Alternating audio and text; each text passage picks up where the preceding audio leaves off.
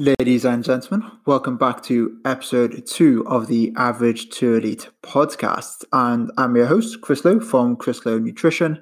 And today we are going to cover the muscle fundamentals. So this is very much going to be following on from last week, where we looked at the 5 most common mistakes athletes make when it comes to dropping body fat without sacrificing or compromising their performance. So today, with the muscle fundamentals, this essentially is going to be looking at muscle building and or muscle growth. So there's 3 key areas that we need to look at. So first of all, being your training. Second of all, being your protein. Third, being your calories. And then we're going to wrap up nicely and going to give you the recommendations in terms of putting your own diet plan together so you can continue building muscle. So what I like to say with these 3 key areas is that if one of them is not on point, then it's very much going to be rate limiting to your success with regards to muscle growth. So the whole purpose of today's episode is just to make sure that you have the right knowledge to go away and implement this into your plan of action. Now, when it comes to the training side of things, I'll be getting guests on in the near future that have far more expertise in this area. So I'm very much just going to give you an overview with regards to this. But from the protein and the calorie perspective, we'll be going into that in a little bit more detail. So without further ado, into today's episode. So first of all, like I mentioned, training. So one of the questions I get commonly asked is, Chris, what's the most important thing for building muscle? Is it my training or is it my nutrition? Unfortunately, I hate to say it, but it is not your nutrition. Your training is the most important thing when it comes to building muscle. This is the stimulus you need to cause an adaptation. What we do from the nutrition side of things is look to amplify this training adaptation. So I always use the dimmer switch analogy here. So think of your adaptation as the response you get from a weight training session. So that's almost like the dimmer switch being turned around maybe 25-50%. What we look to do from a nutrition perspective, so both the calorie and protein intake, is trying to dial our switch all the way around so we can maximize this adaptation. Now, when we talk about adaptation, we're talking about increases in muscle protein synthesis. So muscle protein synthesis is the process at which we create new muscle tissue. So everything we're trying to do here is basically just ramp that up to get a better response. So what's good about the nutrition side of things is that we can essentially do the same amount of work in the gym. We can put in the same effort, lift the same load, but just by manipulating your nutrition, so protein and calories, we can get better results. So, which is obviously very, very cool and very beneficial for every athlete out there. So from the training side of things, we know that your training volume load is going to be the most important thing to drive muscle growth and adaptation. So your training volume load is essentially the weight to lift times the reps times the sets. So as long as you focus on improving this one shape or form on a weekly or monthly basis, i.e. progressive overload, you're going to be heading in the right direction. However, what I see a lot is essentially in elite athletes with very high sport-specific training demands or competition schedules, is that sometimes this isn't always possible. So it's a case of asking, when is the best time in your year, in your periodized sort of calendar to do this? As you know, most athletes would have a off-season, a pre-season, and in-season. So, I work with Wasp Rugby, so obviously a lot of rugby players, and looking at our sort of yearly schedule, we really have to sort of think about when is the best time to actually do this. So when is the best time to chase this goal? So say, for example, if, they're playing on a Saturday at 3:00 in the afternoon, they're going to be very much sore and beaten up sort of Sunday, Monday.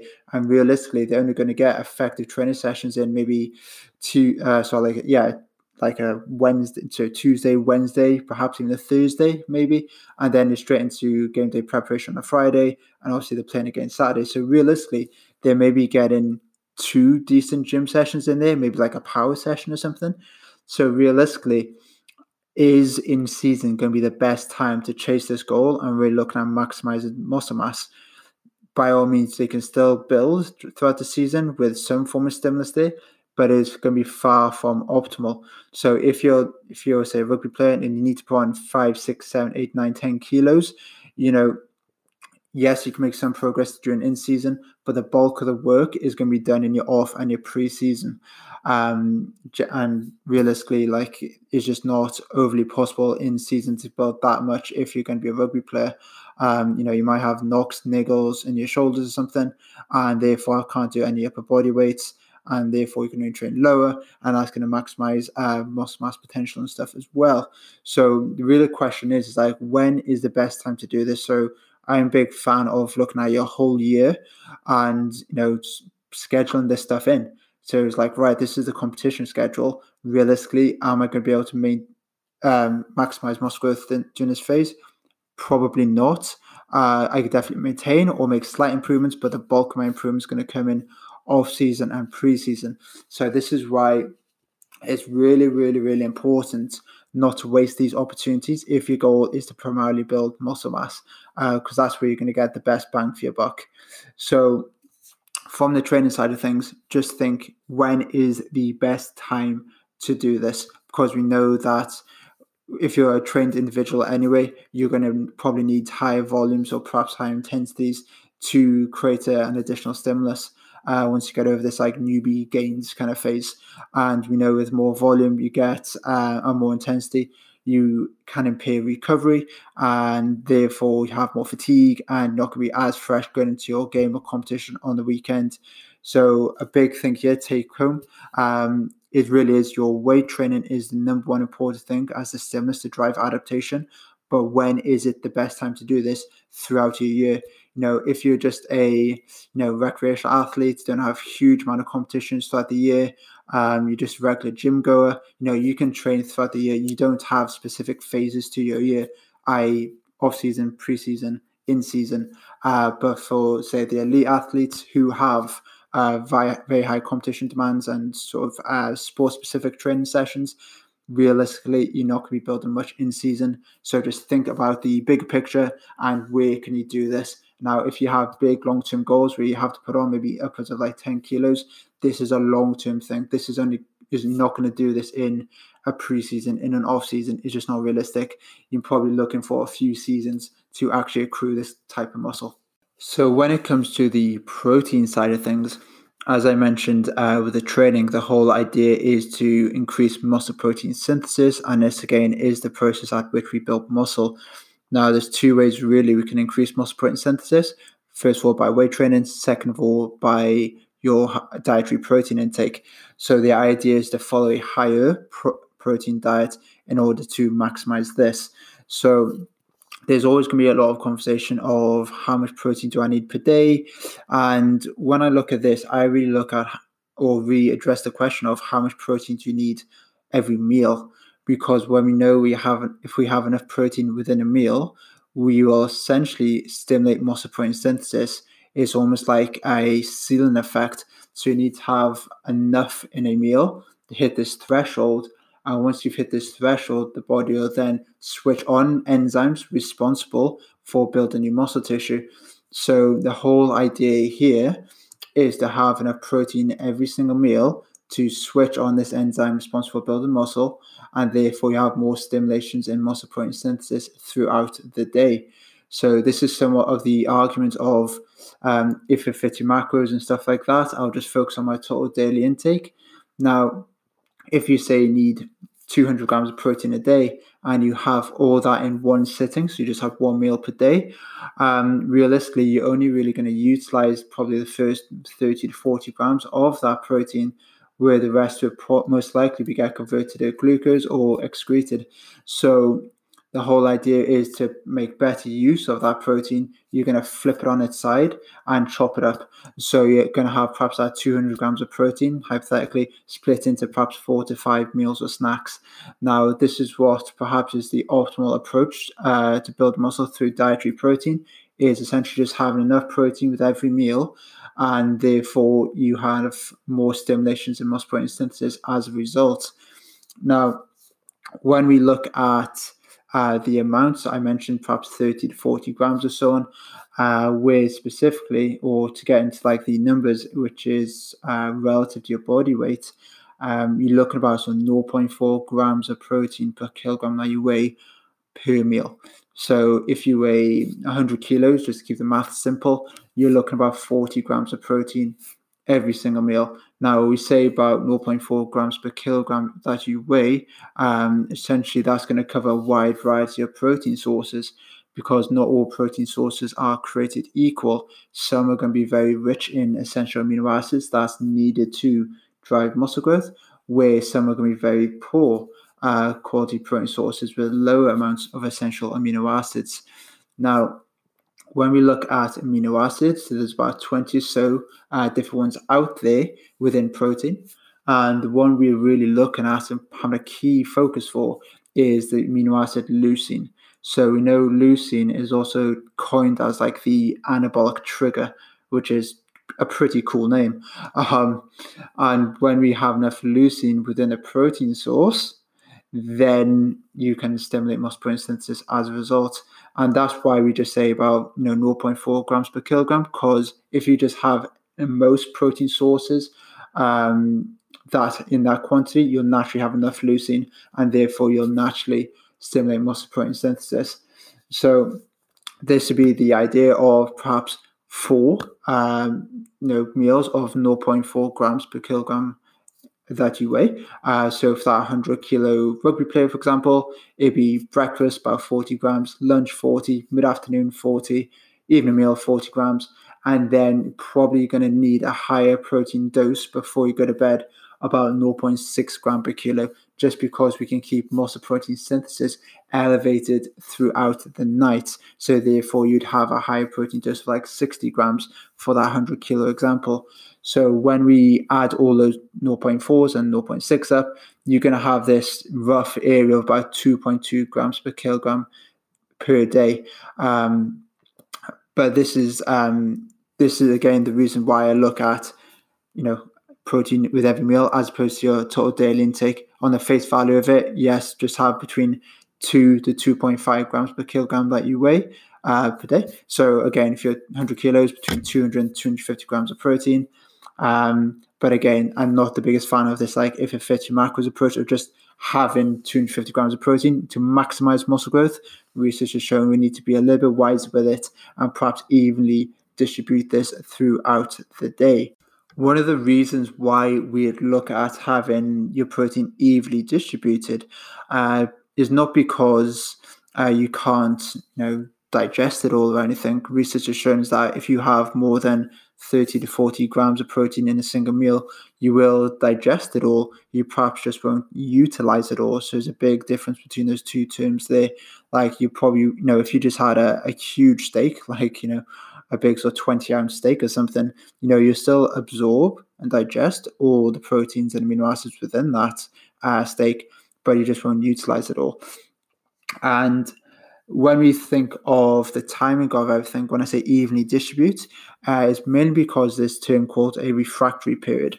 So when we have protein and, like I said, we stimulate muscle protein synthesis, it's almost like flicking a switch. So you have protein, you flick the switch, and the switch stays on for maybe 3 to 4 hours or so, and then it switches off. So the idea is to have another protein meal to switch this switch back on. It turns on, stays on for 3 to 4 hours, and then switches off. Then another protein meal to switch it back on, and so on. So that's why this timing side of thing is going to be pretty important, having it every 3 to 4 hours to keep that switch continually switched on. And perhaps what researchers sort of alluded to as well is if we have protein within this period while the switch is still on, this was called like the muscle full effect, is not going to further enhance muscle protein synthesis despite having more amino acids in your blood. So sometimes more is not more, and having enough protein with every meal is probably going to be the number one priority that we look at here. A second sort of question I get, or a little bit of a misconception here, is the post-exercise anabolic window of opportunity, where many think that you need to have protein immediately after you finish training, otherwise you'll just lose all your gains and the gym session is rendered like ineffective, really, and a bit void, where this really isn't the case. And I really love this term coined by Brad Schoenfeld, where he said the anabolic window isn't really a window, it's more like a barn door. So once we've subjected the muscle to a load, i.e. weight training, muscle protein synthesis is, and the uptake of protein to that muscle is sensitized for about 24 to 48 hours. So from that perspective, this like urgent window, again, it's a very long period. We don't have to finish the gym, get a protein shake in before you go for a shower. You can, finish your gym session, you can probably drive home, and then you can have some form of protein within a meal. The urgency isn't really there. That being said, when we look at the refractory period, like I mentioned in my last point, and eating probably every 3 to 4 hours, if you naturally have some form of protein before you train, perhaps like in a pre-training snack, and then you train for like an hour, and then you finish your session, drive home, have a meal, which may take like an hour, you're naturally going to be eating every 3 to 4 hours. So therefore your pre and post training meals would generally be pretty high in protein. So we're looking at the timing of protein, not because of the anabolic window of opportunity. We're looking at it to keep this muscle protein switched on, so we know that muscle protein synthesis can be elevated throughout the day and maximize your training adaptation. So long story short with this, you don't necessarily have to finish a gym session, neck in a protein shake, and then get home 60 minutes later and have another meal. You can really just knock the protein shake on the head and finish your gym session, and therefore just get home, have a meal. If you're training first thing in the morning, so the early birds in the room here, so if you train like say 5:30, 6, and you don't really commonly stomach anything before you train, therefore the post-training period is actually quite important to get protein in, because you really haven't had protein for quite a few hours because you've been sleeping, obviously. So that's when I would only really suggest like the urgency of protein after a meal is if you've been training fasted first thing. But for most of us who train, after a meal, there isn't really any urgency there to get some form of protein in. But if you want to maximize muscle growth, you still be looking at eating protein perhaps every 3 to 4 hours.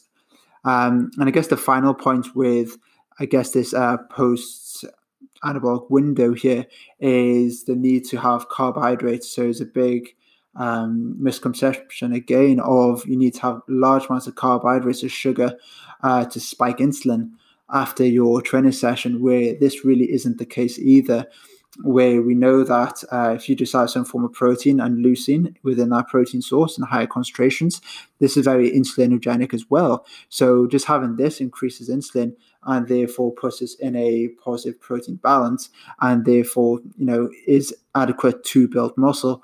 The only reason why I'd suggest having carbohydrates after a training session is that perhaps start the recovery process in terms of glycogen replenishment.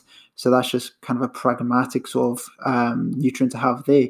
But I will never suggest having carbohydrates post-training to further stimulate muscle growth. Is not really the case. And research has shown this. Once you've had adequate amount of protein in the meal after a training session, whether you have added carbohydrates and zero carbohydrates, the outcome in muscle protein synthesis and muscle growth is exactly the same. So you really don't need to have loads of carbohydrates in here. So if you, for example, didn't have urgent recovery demands in terms of glycogen replenishment, you didn't have to be fully refueled and fresh for like your next session within a 24-hour period, you can kind of just eat your carbohydrates when you want to. This is very much personal preference. But if you say had a morning gym session and then you're going into a sports specific session after like a field session in rugby, or if you're doing like some running later in the afternoon or something and you're using roughly the same muscle groups, that's when your carbohydrate intake after your training session would be very important. But it's more again for the performance and the refueling side of it, not necessarily the muscle building side of it. Once your protein and training is on point, we can then look at the third point, which is going to be your calorie intake. And as I mentioned at the start, if one of these three things isn't on point, then this is going to be rate limiting for your success with regards to muscle growth. So what I see a lot of people do is either they don't eat enough calories, or they eat too much or too many calories and really try and force feed muscle growth.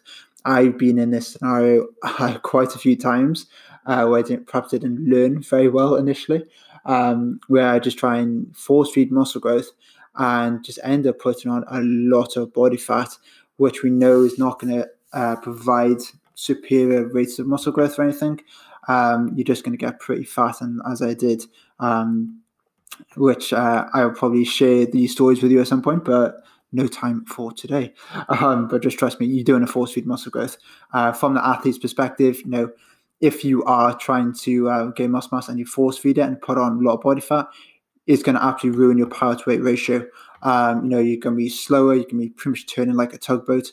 Your agility is going to go repeated effort. So your work capacity is going to go south. Your acceleration, your top end speed, your jumps, your counter movement jumps, all that kind of stuff is going to get worse. So there's no point putting on 10 kilos of weight if 2 kilos of that is muscle. You're just not going to be able to handle this higher amounts of load, essentially. So we definitely do not want to force feed muscle growth.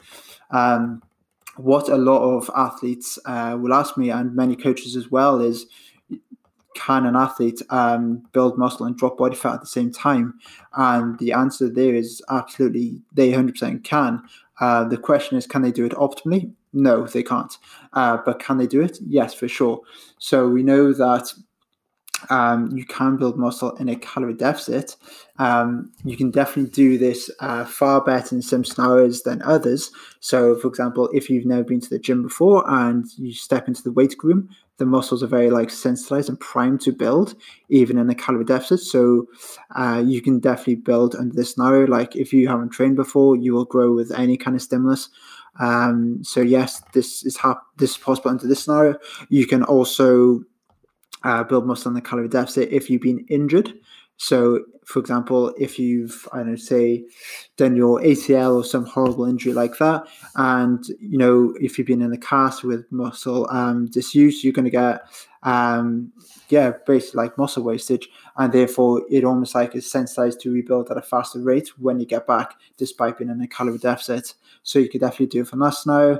And the third one really is a case of, if perhaps you haven't really been training that well, you've just been training low intensities, low volumes, and you actually get onto a progressive periodized weight training program, and this is a new stimulus, and you almost get your newbie gains again.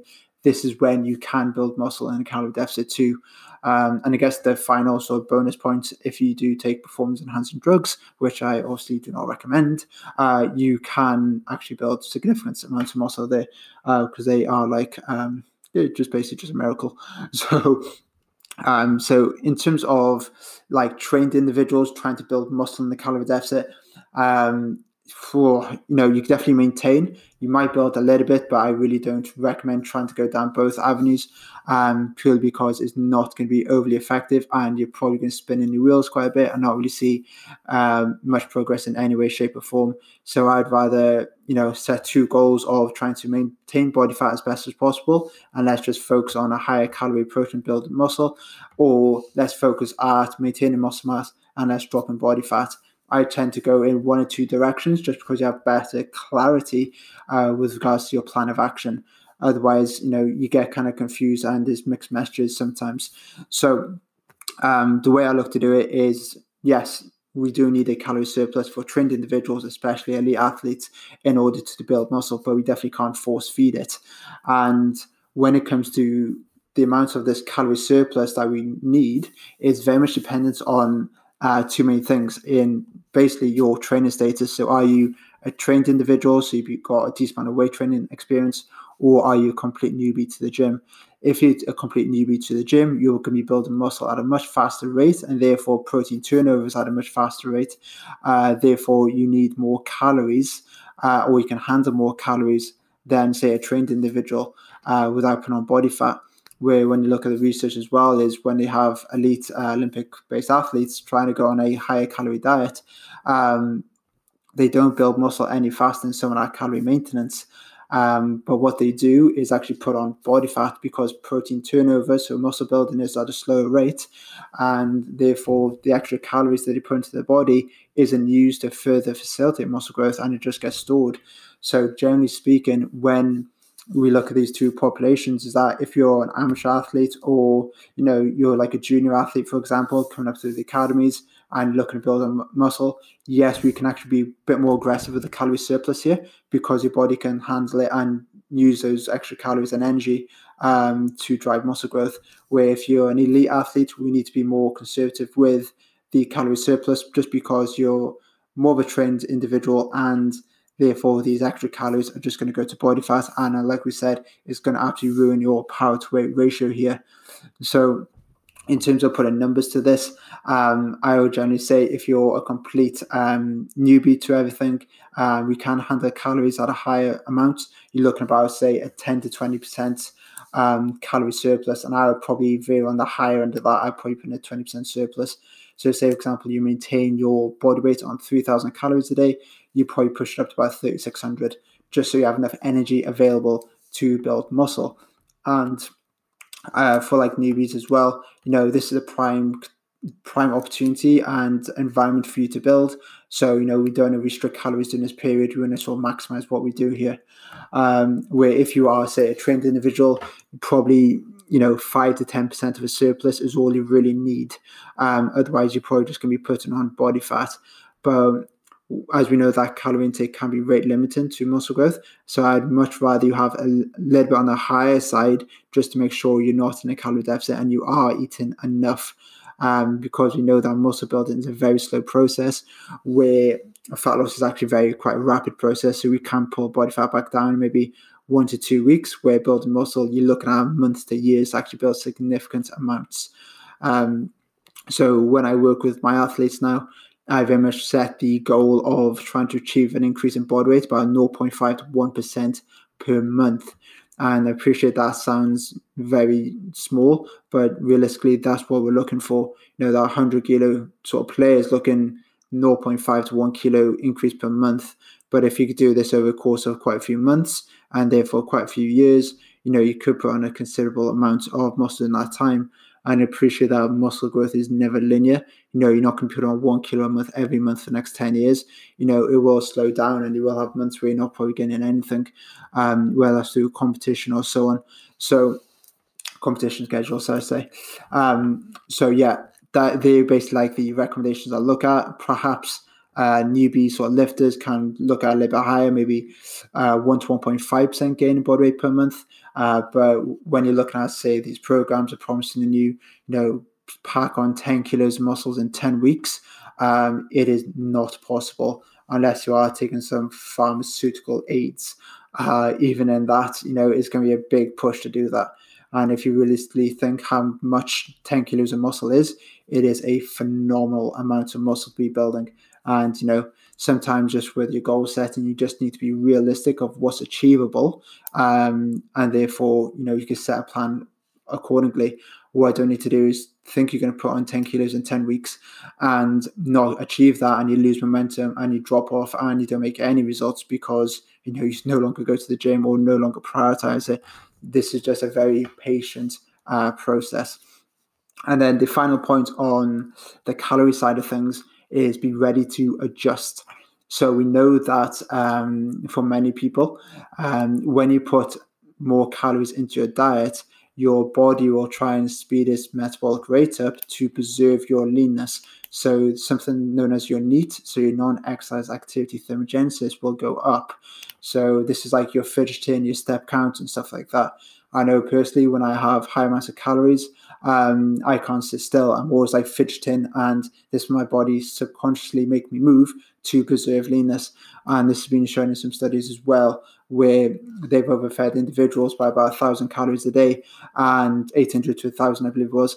And 2/3 of that was dissipated through fidgeting. They didn't store it. They only stored about 1/3 of those extra calories.